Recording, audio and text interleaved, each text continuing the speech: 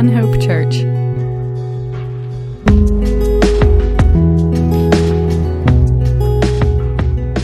Those visiting with us today, we're thankful that you're here. We've been doing a series on forgotten heroes, we were kind of saying most Sundays that we talk about this. We normally just teach straight through books of the Bible, so we can't skip anything difficult. But we've taken a little bit of a break just to look at some Old Testament heroes in particular, and the ones that are less known because most of us are going to be common people that are going to be forgotten. So we talk about being a forgotten hero with the lives that God has given us, and God indeed will not forget if we are His and we live for His purposes and we're on mission together with Jesus. So I want to give a little bit of context for this message this morning because it may seem almost out of place, but I really don't think it is. And I think it's something that we need to hear. But let's just go to the Lord again in prayer, and then I'm going to give some context for this and get into it. So, Heavenly Father, we thank you for your great love for us. Lord, we certainly don't deserve it. As with all of the human race, we have been rebellious against you, God. And yet, in your great love for us, you reached out to us and you gave us your Son at the cross. And your love is abundant, and your grace is more powerful than sin and more powerful than death. And so we thank you, Jesus, for what you accomplished for us at the cross. And Lord, we pray that we would be faithful to you and to your word. So help us to understand it in its fullness. Help us to understand the things that are hard for us to understand, and Lord, also to accept our own limitations and understanding. Help us to trust you. Help us to be faithful. We love you, Jesus, and we ask that you would move and work in us by the power of your Holy Spirit in this time. In your name, Jesus, we pray. Amen. So I'm going to give a little bit of a context of why this is heavy on my heart this morning. So Thursday morning, it started off as a really happy day because our little girl Joanna turned 2 on Thursday, and so that's just an exciting thing when someone you love has a birthday and you get to celebrate that, and we're happy as a family, and kids go to school and different things, and then I go to Horizon Physical Therapy, our good friends there, and man is putting my neck is messed or shoulders messed up, so they're helping me, but it's painful. It's just how it goes. It was those needles with electricity running through it. It'll get you pretty good, but. In that time, I get a message from Jaime, one of the leaders in Church in Mexico that we are partnered with, and it says one of the brothers from the church had been kidnapped late the night before, and he was asking for prayer, and we know this brother and his wife and his children, and we've known them for a long time, and this man is, I guess probably in his late 50s, early 60s, a taxi driver to earn money for his family, and he's at work, and he gets abducted, and his wife gets called and says, "This is how much money we want," and it's an exorbitant amount of money, that they don't have, and so everybody scrambles to get together what they can. And thankfully, the next night, that same Thursday, actually Thursday night, we received good news that, the payoff went smoothly and he was released and all of that. And so there was Thanksgiving, in that time. And I just want to thank everyone who prayed for that. I know some of you didn't get the message. I'm sorry for that, but thankful for those who did get it and who did, prayed a lot that day. And one of the things that was really cool about that, Peter had texted me. He's been in New York City for the last 6 months or so, and he texted me, and I texted him about the situation, and the church he's a part of, he put it to their prayer team. Our friends in church in Augusta, they put it to their, prayer list. Friend of mine in Iraq, another friend in Malaysia, our friends Kevin and Rachel Grasso from here in Jerusalem, and they're all praying. And so, people all over the world are praying for this man, and that was a beautiful thing. I mean, you got to look for some of the good in a situation like that. And that's some of the good, that the body of Christ cares about one another, and people in the body of Christ care about people that they don't know by name. They don't know by face. But we care because we're connected in Jesus, and we understand that we're part of the big C, capital C church that is every believer in Jesus around the world. And regardless of differences, if we have Jesus, we have everything.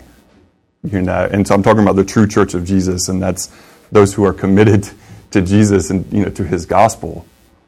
Not talking about fake mess. If you guys saw the news this week, this lady, a minister of a church, it might have been, it's either up north or in Canada, but that's really irregardless. She's allowed to keep her position even though she has now said she's an atheist. It's like, in what world does that make any sense? Yeah, I'm just going to go ahead and tell you, let's just be real clear. That's not a church. When you have somebody that can be the leader of a church that doesn't believe in God, that's not a church. You can call it whatever you want.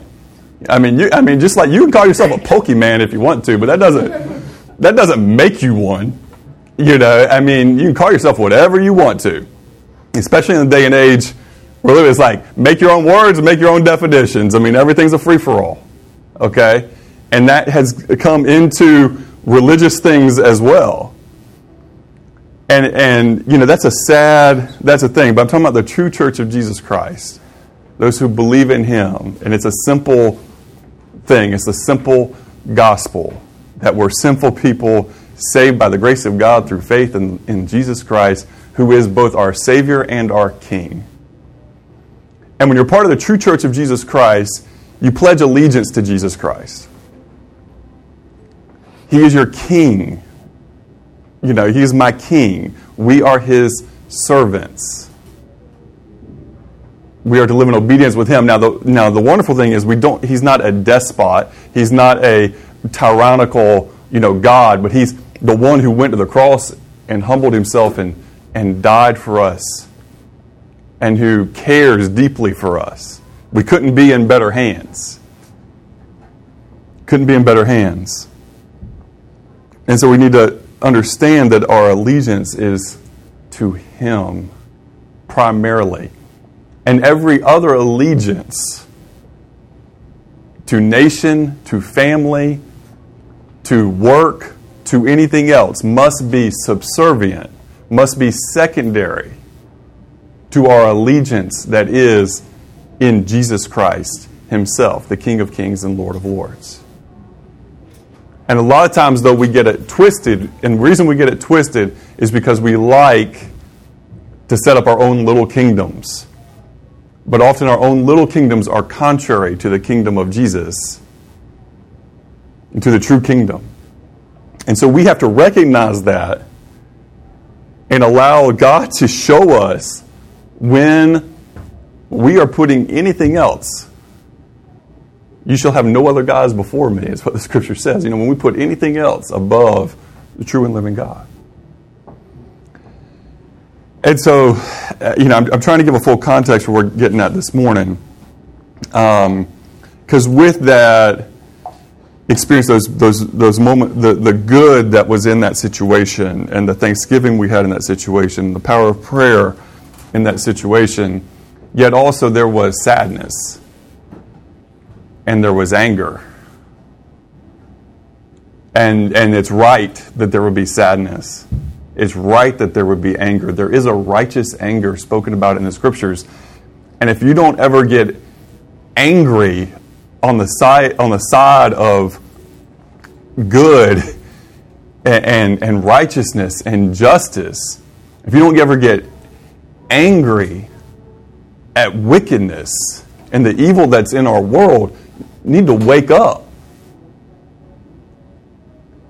And get off the sidelines, get off the bench, and be an active participant in the work of Jesus. There's a place for anger. The psalmist, Psalm 94, this morning, just hear this, Psalm 94. This is Scripture, folks. This is Scripture. O Lord, Psalm 94, O Lord, God of vengeance. Hear that? This is Scripture. O Lord, God of vengeance, O God of vengeance, shine forth. Rise up, O Judge of the earth. Repay to the proud what they deserve. How long, O Lord, how long shall the wicked exult? They pour out their arrogant words. All the evildoers boast. They crush your people, O Lord, and afflict your heritage. They kill the widow and the sojourner and murder the fatherless. Yours may say orphan. You think about that for a minute.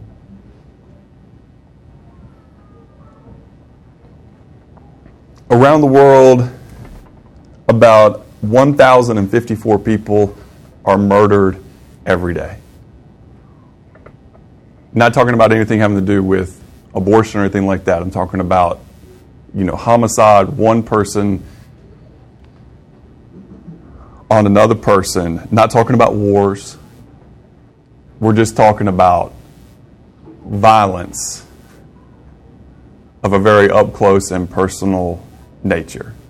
1,054 times on average every single day. Think about the destruction and the heartache that brings to families. There are over 40 million people in forced labor in our world today. The numbers surrounding, rapes and violent assaults in our world are horrific. So, and we need to understand that these types of wickedness have been happening since shortly after the beginning of humanity. Remember Cain and Abel.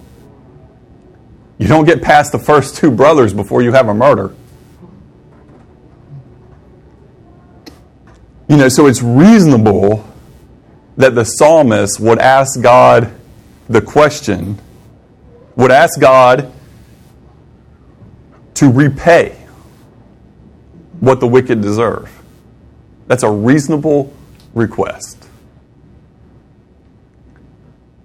And the psalmist knows that God has given vengeance in the past.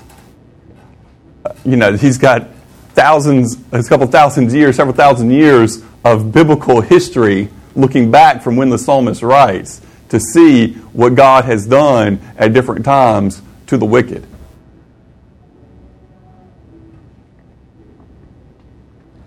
Remember how the Hebrews who were slaves in Egypt came out. It was at God's hand of vengeance. Remember what he did to Sodom and Gomorrah? His hand of vengeance. We understand, especially because of the cross of Jesus, that God is a God of love. The Scripture actually says God is love. But we need to remember that there's a whole picture here. And if the only thing you ever say is God is love, well, you're not given the full description of God. And that's what in our modern times the church seems to have lost. Because we want to be able to soft pedal everything. And we don't want to offend anybody. So it's easy just to say, God is love and God's love you. And certainly I say it. I mean, I'm sitting there coaching a little kindergarten basketball team. I say, kids, what I want you to remember tonight is that God loves you. When you go to bed tonight, I want you to remember Jesus loves you. And I believe that to be true, and the Scripture says so. And they're not quite old enough or ready to hear God will be vengeful against the wicked. I don't need to tell the kindergartners that. Okay? But I need to remind all of us of that. We're adults and we can handle it. You get the full picture. Because listen to this in verse 7. It says, and they say, the Lord does not see. The God of Jacob does not perceive. Understand, O dullest of the people.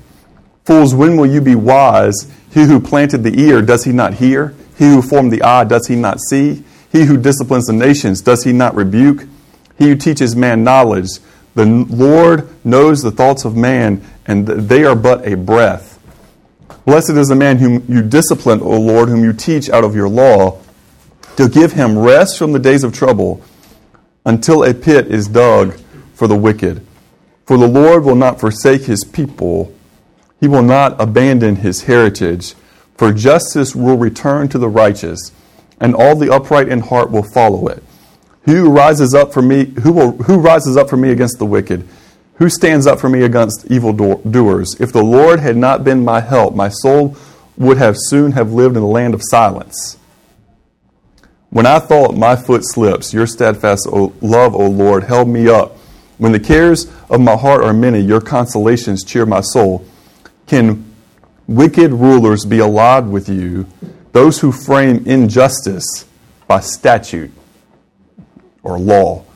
They band together against the life of the righteous and condemn the innocent to death.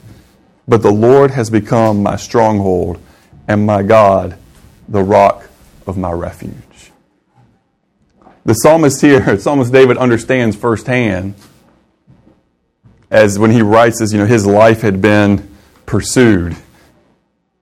He said if the Lord hadn't gotten in the way, if the Lord hadn't stood for him, he would have been in the land of silence. What does that mean? It means he would have been in the grave. He would have been dead.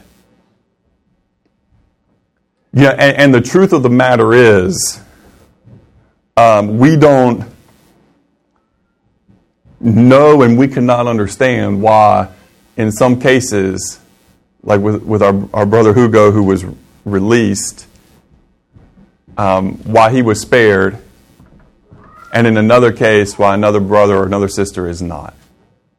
We can't comprehend that. My friend in Malaysia sent me a video of one of his personal friends. It's a camera that was on a building that videotaped this. And so this, one of the Lord's workers in the church in Malaysia was driving his car, and three SUVs pull up and surround it. Like one pulls up in front, one pulls on side, one pulls behind, and they all suddenly stop. The whole scene takes less than a minute. It's about 40 seconds. And there's two cars behind and two motorcycles that keep everybody else back. And they yank this minister of Jesus out of his vehicle and throw him in. And that was over a year ago, and no one's heard anything. We can't understand in one situation why one is spared and one is not. And that's not necessarily for us to even try to figure out. Because, we are not promised, we are not guaranteed. Stephen, the first martyr, is a prime example. What we're told is what to do. We are told to pray. We are told to forgive. We have our directions, okay? But we don't get to figure it all out, at least this side of eternity.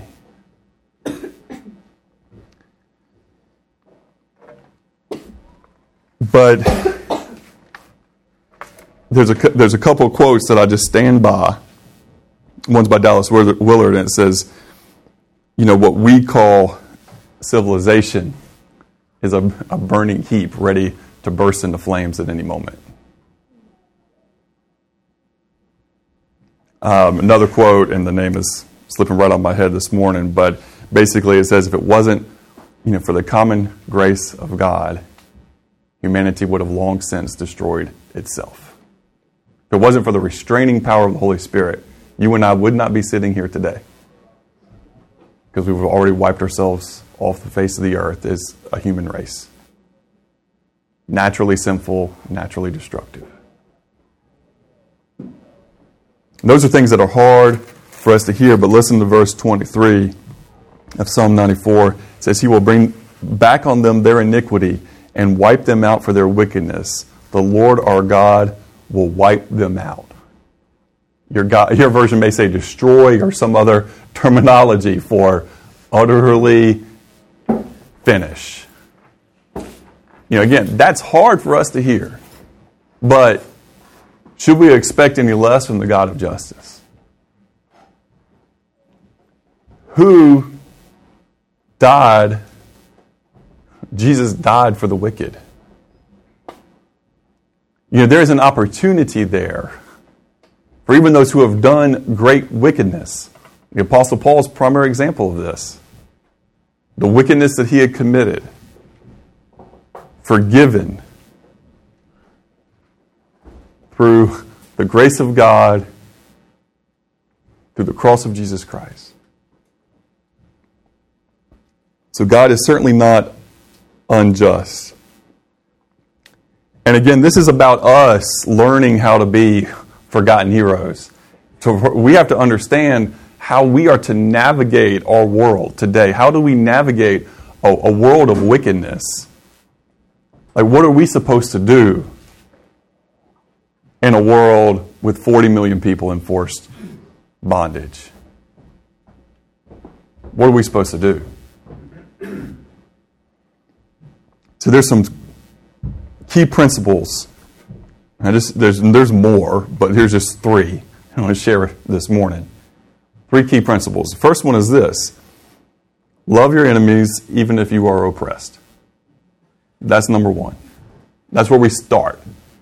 This is where we start, because Jesus said this in Matthew 5:11 through 12. He said, Blessed are you when they revile and persecute you and say all kinds of evil against you falsely for my sake.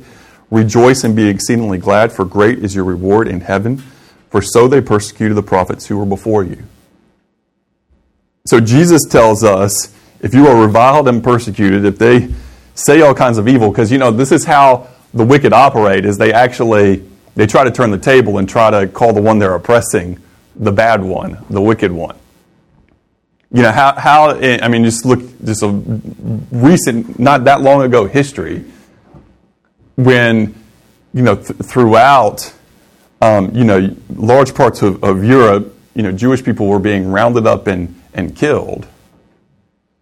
How was that accomplished? You couldn't just say, well, these are good, innocent people, and we're going to go after and kill them. They had to create a narrative that, the Jewish person was a threat and a bad person. Henry Ford wrote a pamphlet called the world's biggest problem, the international Jew. Okay? That's how you accomplish the ability to kill and to destroy a group of people, is that you make it that they are the ones that are the cause of your problems. It's twisted. But then Jesus says, remember future, great is your reward in heaven. Remember past, so they persecuted the prophets who were before you.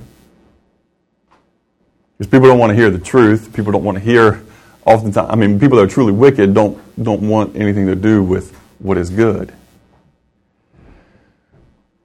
In often cases. Now, sometimes there are miracles and the lights, come on. But listen to Matthew 5, in the same passage, Jesus is speaking, 43 through 48. He says, You have heard it was said, you shall love your neighbor and hate your enemy. But I say to you, love your enemies. Bless those who curse you. Do good to those who hate you. And pray for those who spitefully use you and persecute you. That you may be sons of your Father in heaven, for He makes His sun rise on the evil and on the good, and sends rain on the just and on the unjust. For if you love those who love you, what reward have you? Do not even the tax collectors do the same? And if you greet your brethren only, what do you do more than others? Do not even the tax collectors do so? Therefore you shall be complete just as your Father in heaven is complete. So we are told to actively love our enemies. And you talk about something that's counterintuitive to everything in our human flesh. Because what do we want?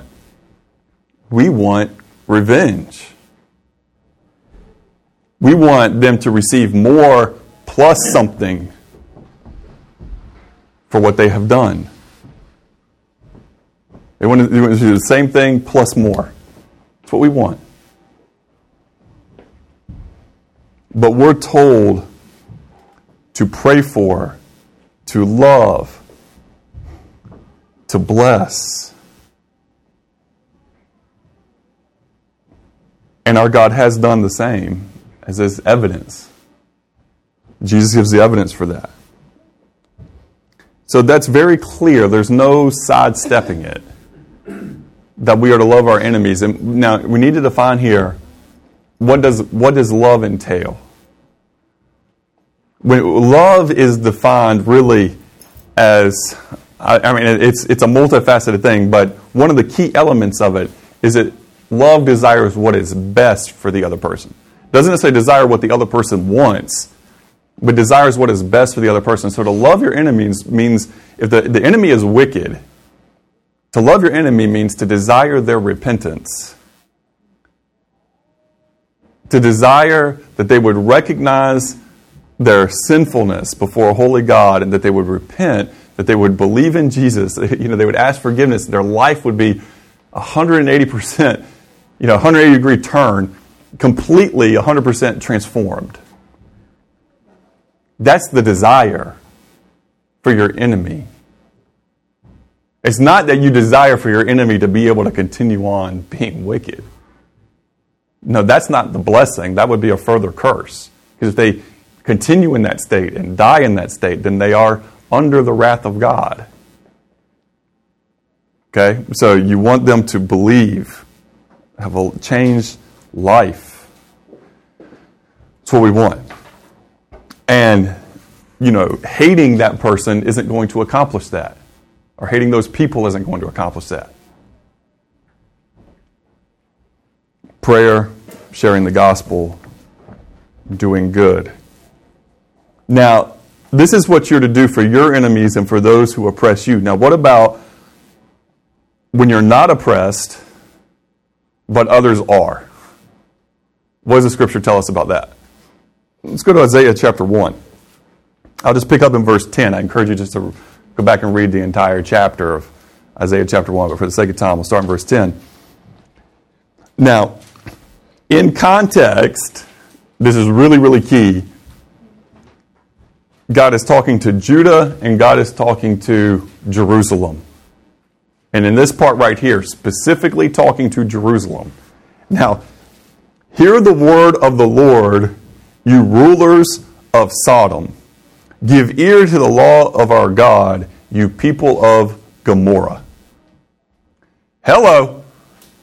Let me just time that out a minute. You got to get how big that is.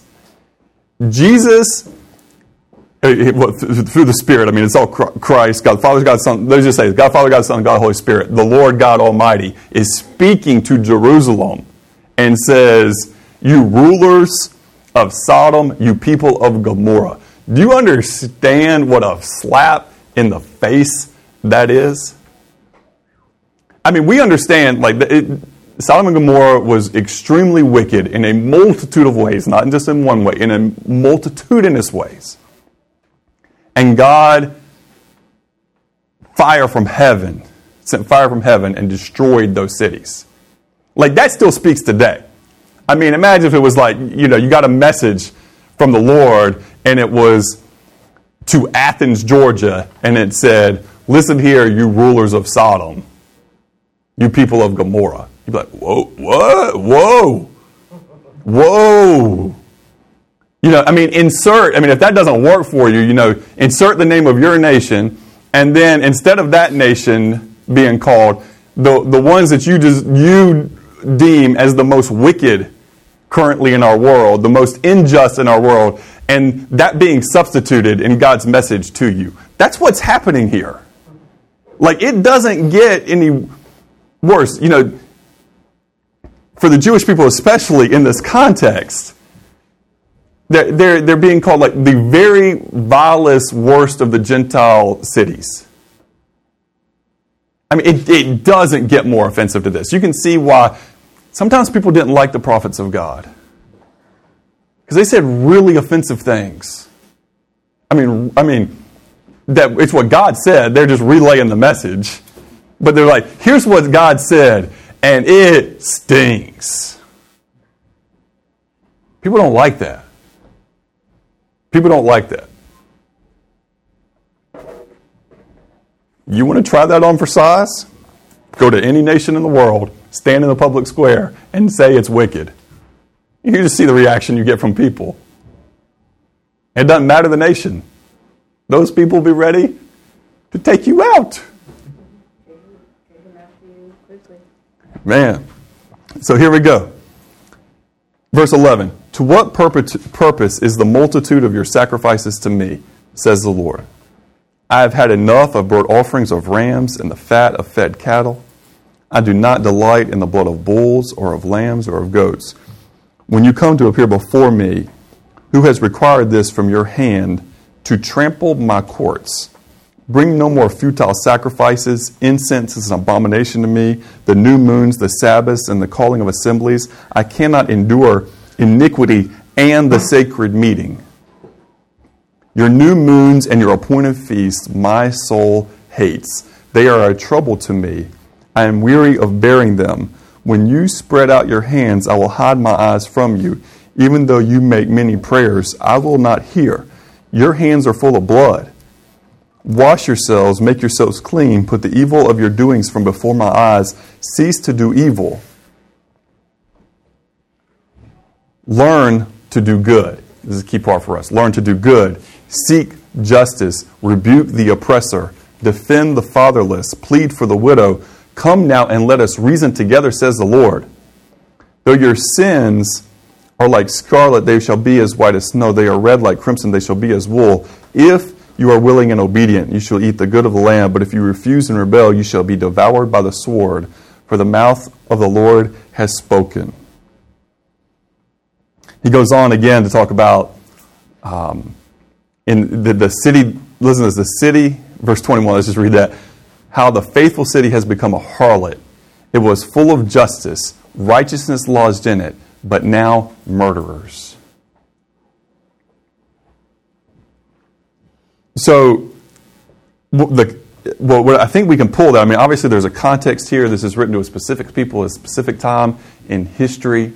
Okay, so we have to be cautious. But I don't have any qualms taken from this and saying, as followers of Jesus, we need to learn to do good, seek justice, rebuke the oppressor, defend the fatherless, plead for the widow. I mean, who can argue with that? When the New Testament tells us basically the same thing. Who can argue with that? Can't argue with that. That's responsibility, especially if you're in position to do something to help, if you're in position of privilege, which all of us are. We have a responsibility. You know, what we teach our kids when we give them a privilege is that, you know, with this privilege comes responsibility. You get keys to a car. It's a privilege. You can drive. Now, with that comes responsibility to take care of your passengers and other people on the road. Comes with responsibility. Well, that's really tiny in comparison to those who are followers of Jesus, who are given the good news of the gospel and the whole counsel of God in the scriptures, the responsibility that we have in our world. We have responsibility.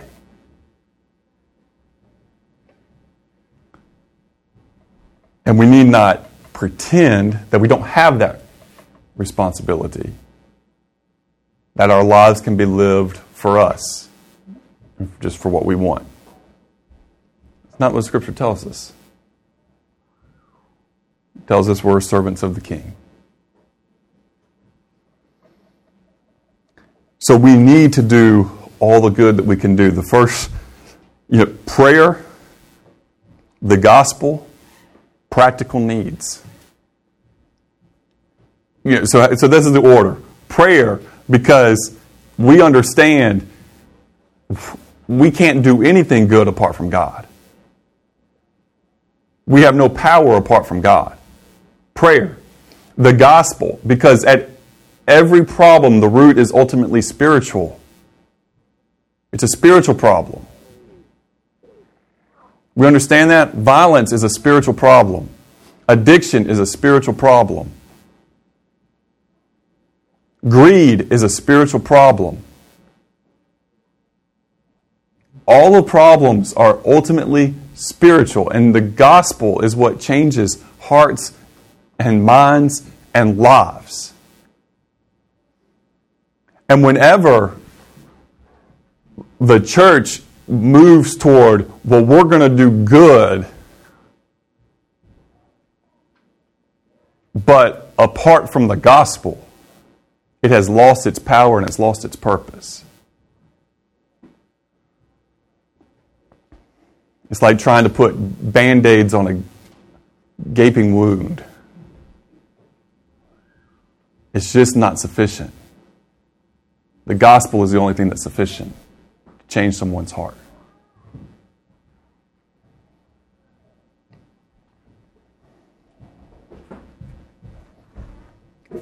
I know I've told this story before, but I go back to being in a prison in Mexico with an 18-year-old young man who looks as normal as any 18-year-old young man that I've ever met. I ask him why he's in there, and it says, because I murdered a man because I wanted his truck. So that was a spiritual problem. And the part for me that always is haunting is just that question. And I don't know the answer to the question, but just to ask the question, what if someone had reached him with the gospel when he was 15 instead of him receiving it when he's in prison? What if somebody had reached him when he was 10 instead of when he's in prison?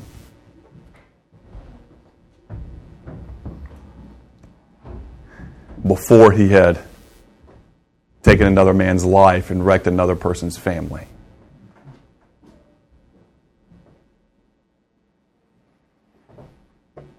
The gospel has to be there. But then there's also the good that we have to do, especially for those who are widows, for those who are fatherless, the orphans.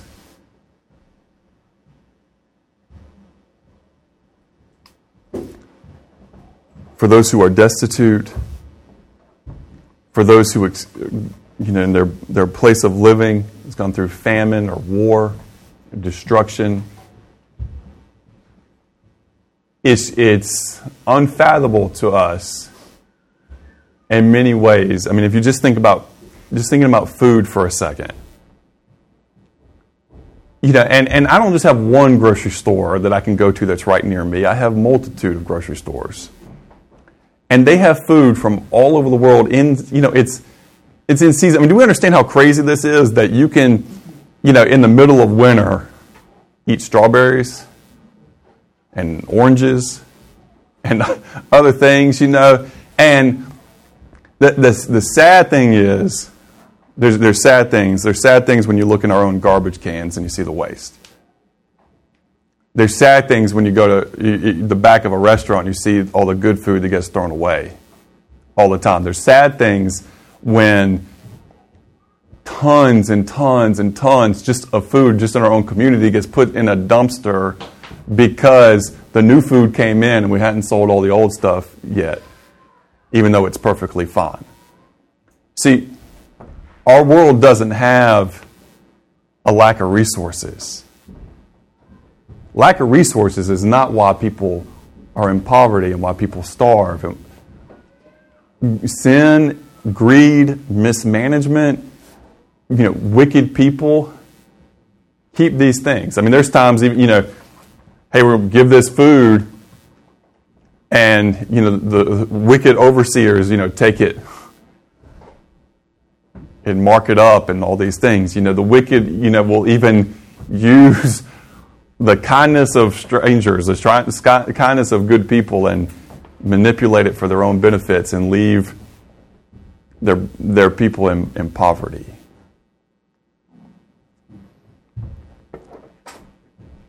I mean, shouldn't you be angry about that? I mean, shouldn't there be a righteous anger that, children are going to starve to death today? I mean, that should tick us off. We shouldn't just be like, oh, well.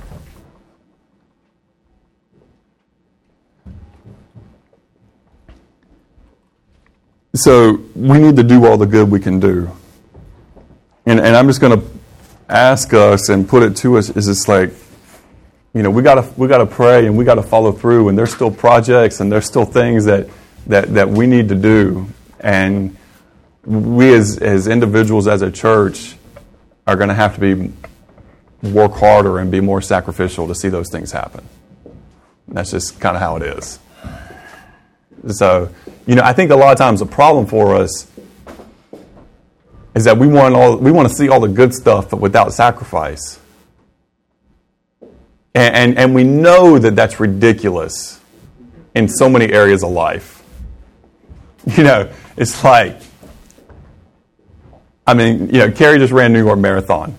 Now, can you imagine if Carrie had been like, you know what? I'm not going to run for like a year, and then I'm going to enter that race. And I'm going to see what happens. But, I believe good things are going to happen because, God loves me and stuff. Like, how is that going to work out for her? That's not going to work out well. That's not going to work out well. You think about academically. Those are your students. I'm not going to study it all this semester, but I have a good and loving God. Yes, you have a good and loving God who gave you a brain and time to do the work. Right? Let's be realistic about it. God gives us,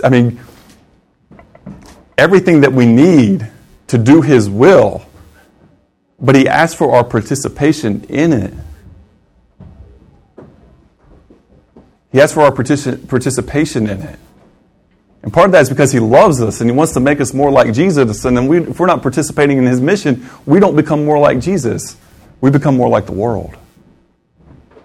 And every day, you and I, and every day, this church either becomes more like Jesus or more like the world. That's how that goes. Do we get that?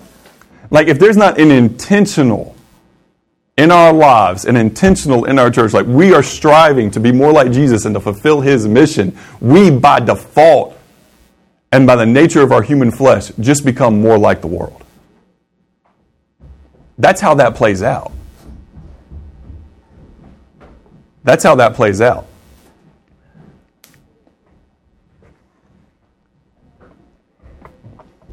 Carrie, was it worth it? All the pain?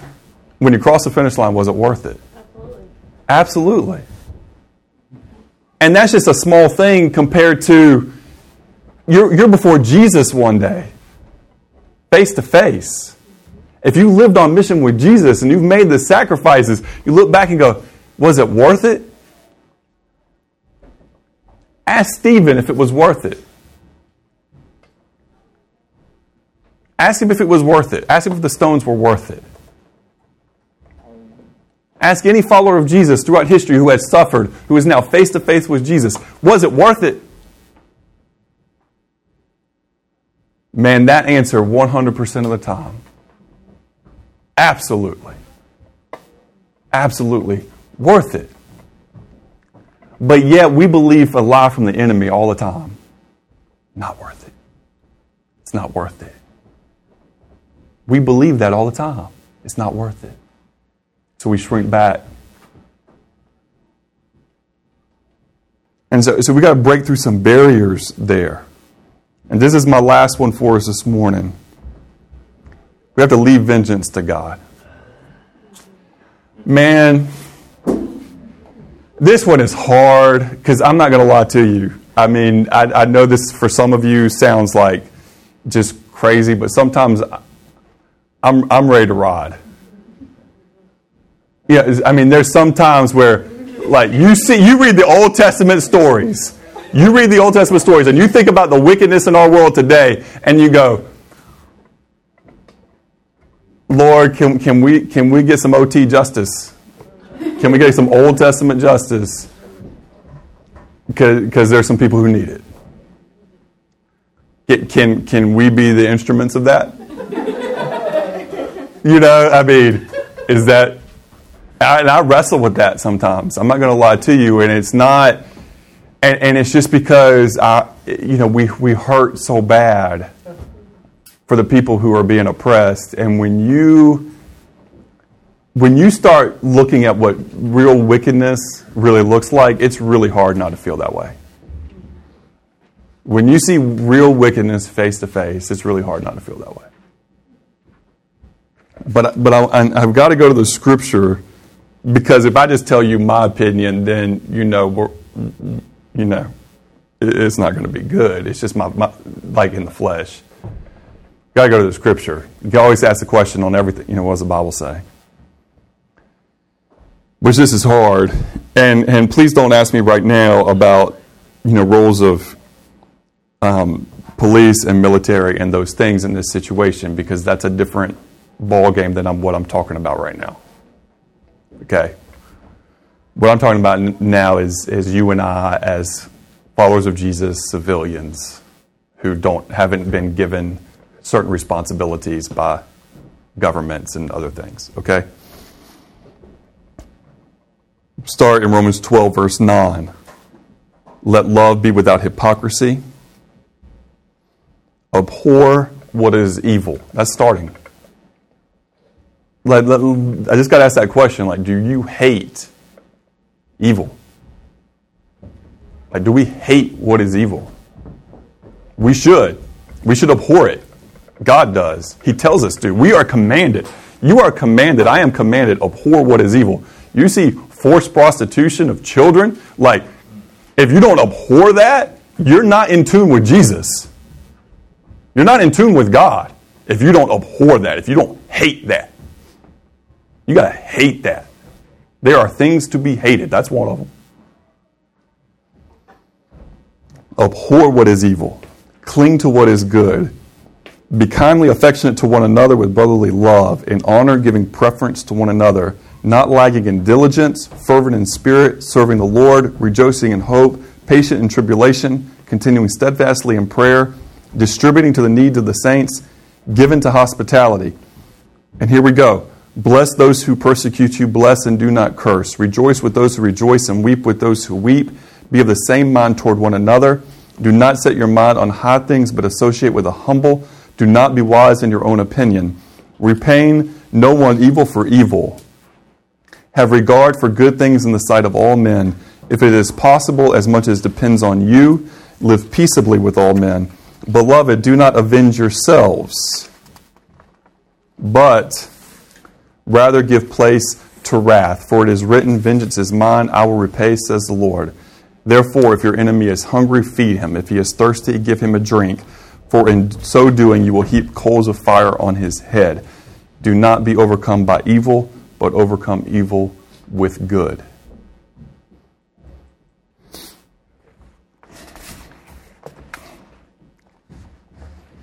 Now, again, I say that in the context, I do believe that there is room here for the police. I do believe there is room here for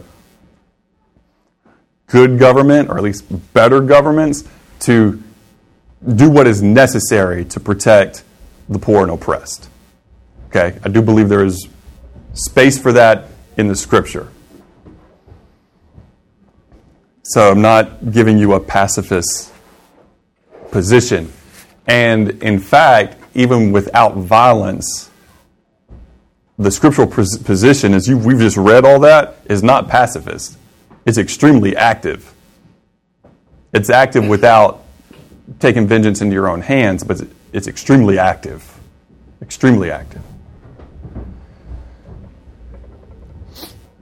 But it says, do not avenge yourselves, but rather give place to wrath.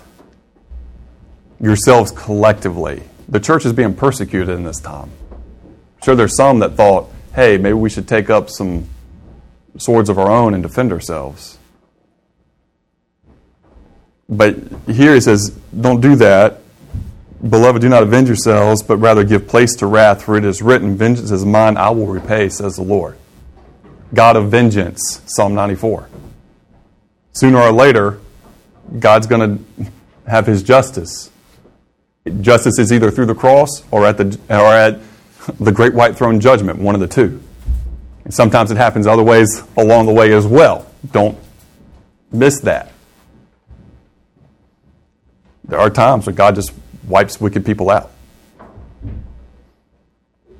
Vengeance is mine, I will repay, says the Lord. So what are we supposed to do? If your enemy is hungry, feed him. If he is thirsty, give him a drink. For in so doing, you will heap coals of fire on his head. Now I've seen that, like people are like, ha, ha, ha, ha. We get a whole heap of coals of fire on his head. Not understanding, again, context. That's from Proverbs 25, 21, and 22.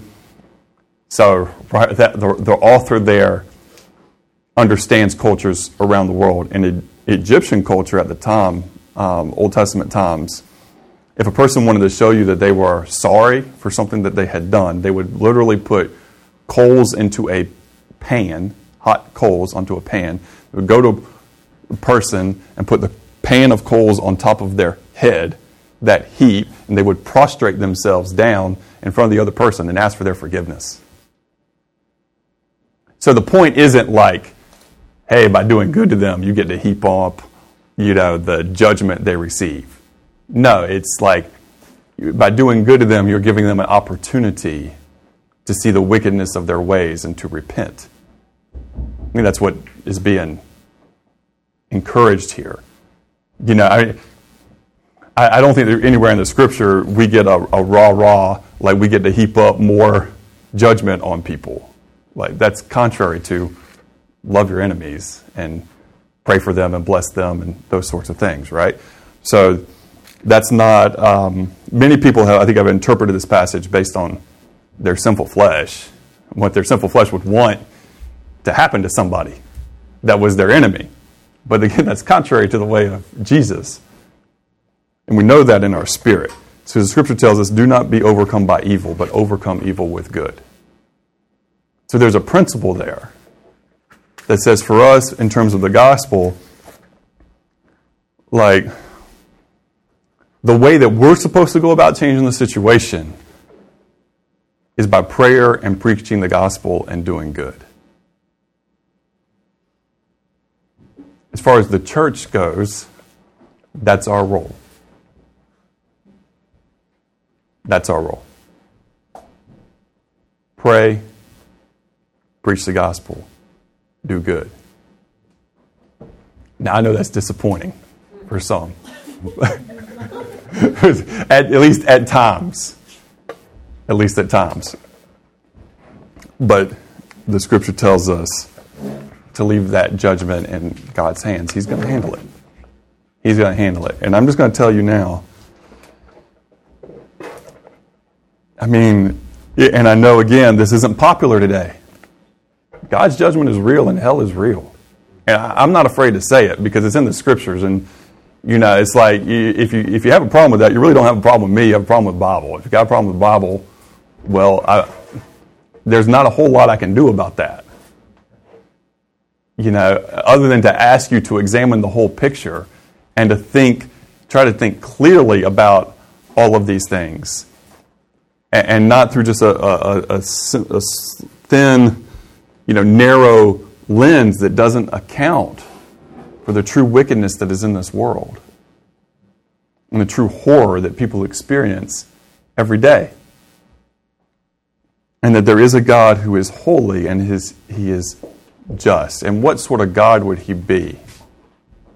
What sort of God would you have if you had a God who didn't do justice at the end of the day? What sort of God would that be? But we're thankful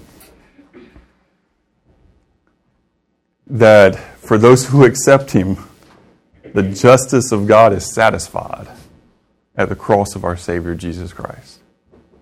So when we take that bread and that cup this morning, may we be deeper committed to pray, to preach the gospel, and to do good, knowing that God loves us and cares for us.